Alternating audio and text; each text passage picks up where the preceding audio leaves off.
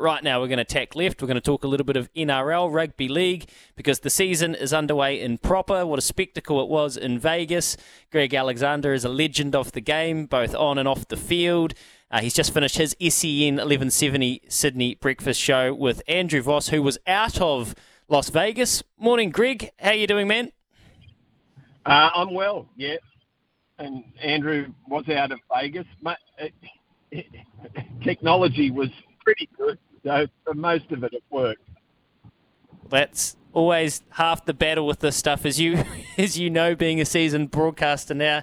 Brandy, how much of the chat this morning was centred around the unfortunate scenario and really sad scenario, if proven true, with Ezra Mam reporting a racial slur during that match last night between the Roosters and the Bronx? Yeah, look, we got to it after a while. We didn't want to spoil just how good Vegas was for everyone concerned, because the build up was enormous, and we needed the games to deliver. We needed the games to live up to what everyone expected, and I thought as spectacles they were great. If you were a first-time watcher of the game, you saw just about everything that was good about it.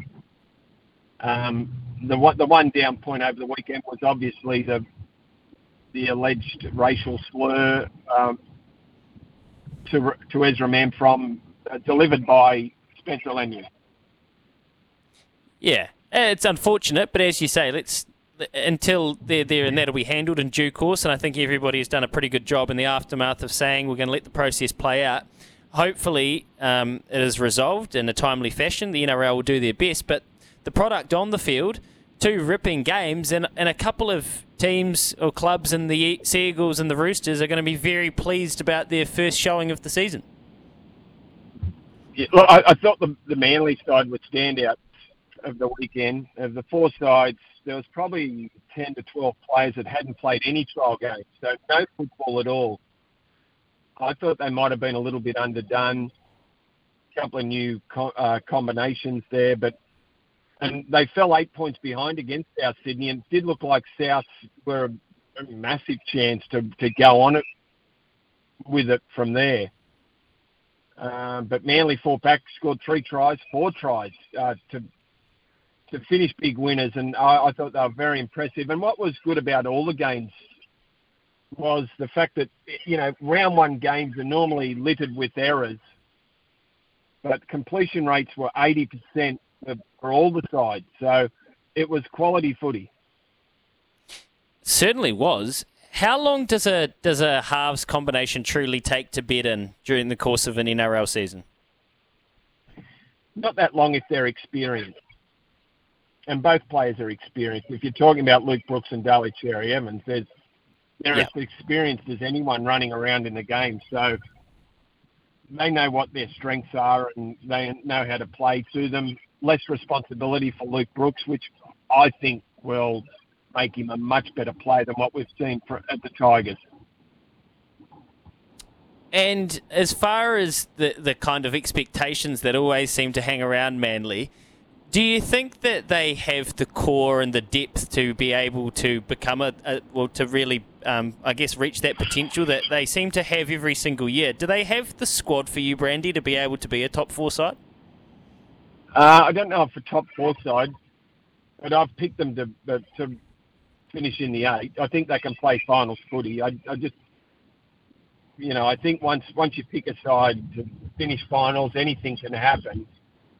And then there's probably 3 or 4 sides that I've left out of the 8, my 8, that could make it.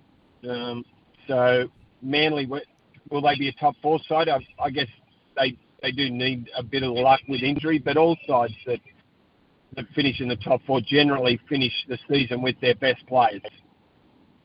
Look, we're not going to go early and say that and suggest that there's a grand final hangover or anything happening in Brisbane, but if you are being hypercritical of the way that they performed, and you got to give the Chooks their flowers as well, what was missing from the Broncos' performance last night? I don't know whether there was a whole lot missing. They were a bit flat. and the things weren't as smooth with the ball as what you'd expect. But no time to panic. Brisbane will be a good side, and they've got too many good players. I know that with Flegler and Farnworth and Capewell, they lose a fair bit. But you'd hope that those younger players will be better this year than what they were last year. So I'm still thinking Brisbane are going to be a good side this year. If there's a hangover from the grand final, it's a hangover of want to set things right. I don't know why people are thinking that Brisbane will be stung by what happened, and that'll sting them into action. That's a great motivator to lose a grand final after having it won. I don't think there's any doubt that will motivate the Broncos. So no hangover for me. They'll bounce back.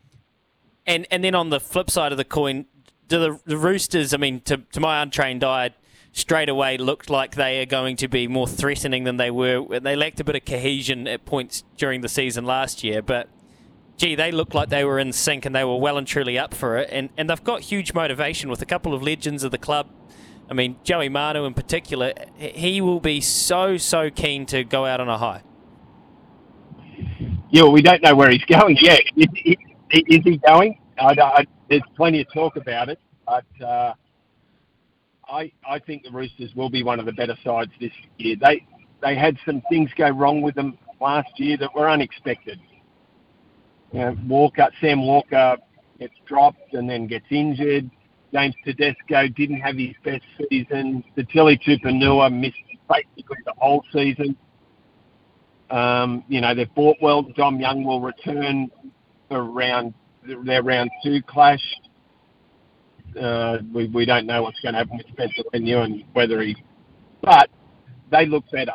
They look good. James Tedesco was outstanding. All their outside, their backside was great. Just before we let you crack on, Brandy, now the season's underway, I know our listeners are going to be very, very keen just to hear your thoughts, and I'm sure you've spoken about them plenty in the pre-season already. The Warriors this Friday night, we play the Sharks over here. Is there anything to be wary of here for the Warriors? Just take this where you want. The season as a whole, but then round 1 and the opening stages. Just you've been a part of so many different campaigns through the years. You've seen so many. Just if you were just going to caution us, what would you caution us with? Oh boy, I don't know if I'd caution you with anything. I was very impressed with the Warriors through the trials. I had a little bit of doubt about, will Sean Johnson be as good as he was last year? Will it all just fall in place? I think it will. I think the Warriors are in for a very good season. I think they've bought well. Kate will be a good addition, experience, and I think that the young boys coming through are very exciting. So I'm thinking the Warriors, and I picked my 8. 2 weeks before the pre-season challenge got underway. And I had the Warriors in my 8, but if I could change them now, I might push them into the top 4. I think they're going to be there again. Just doing my best to keep our feet on the ground. but maybe we don't need to. We'll enjoy the ride no matter what. Hey, how do you celebrate a birthday at this vintage, Brandy? Happy birthday for everyone over here, mate. What do you get up to for a day? I'm just driving home. My wife said she's got a surprise mommy, so that's good enough. And I'm out to Penrith this afternoon, so it'll all be good. Well, happy birthday, mate. Enjoy the day. Really appreciate your time as always here on SENZ. Good on you. Cheers.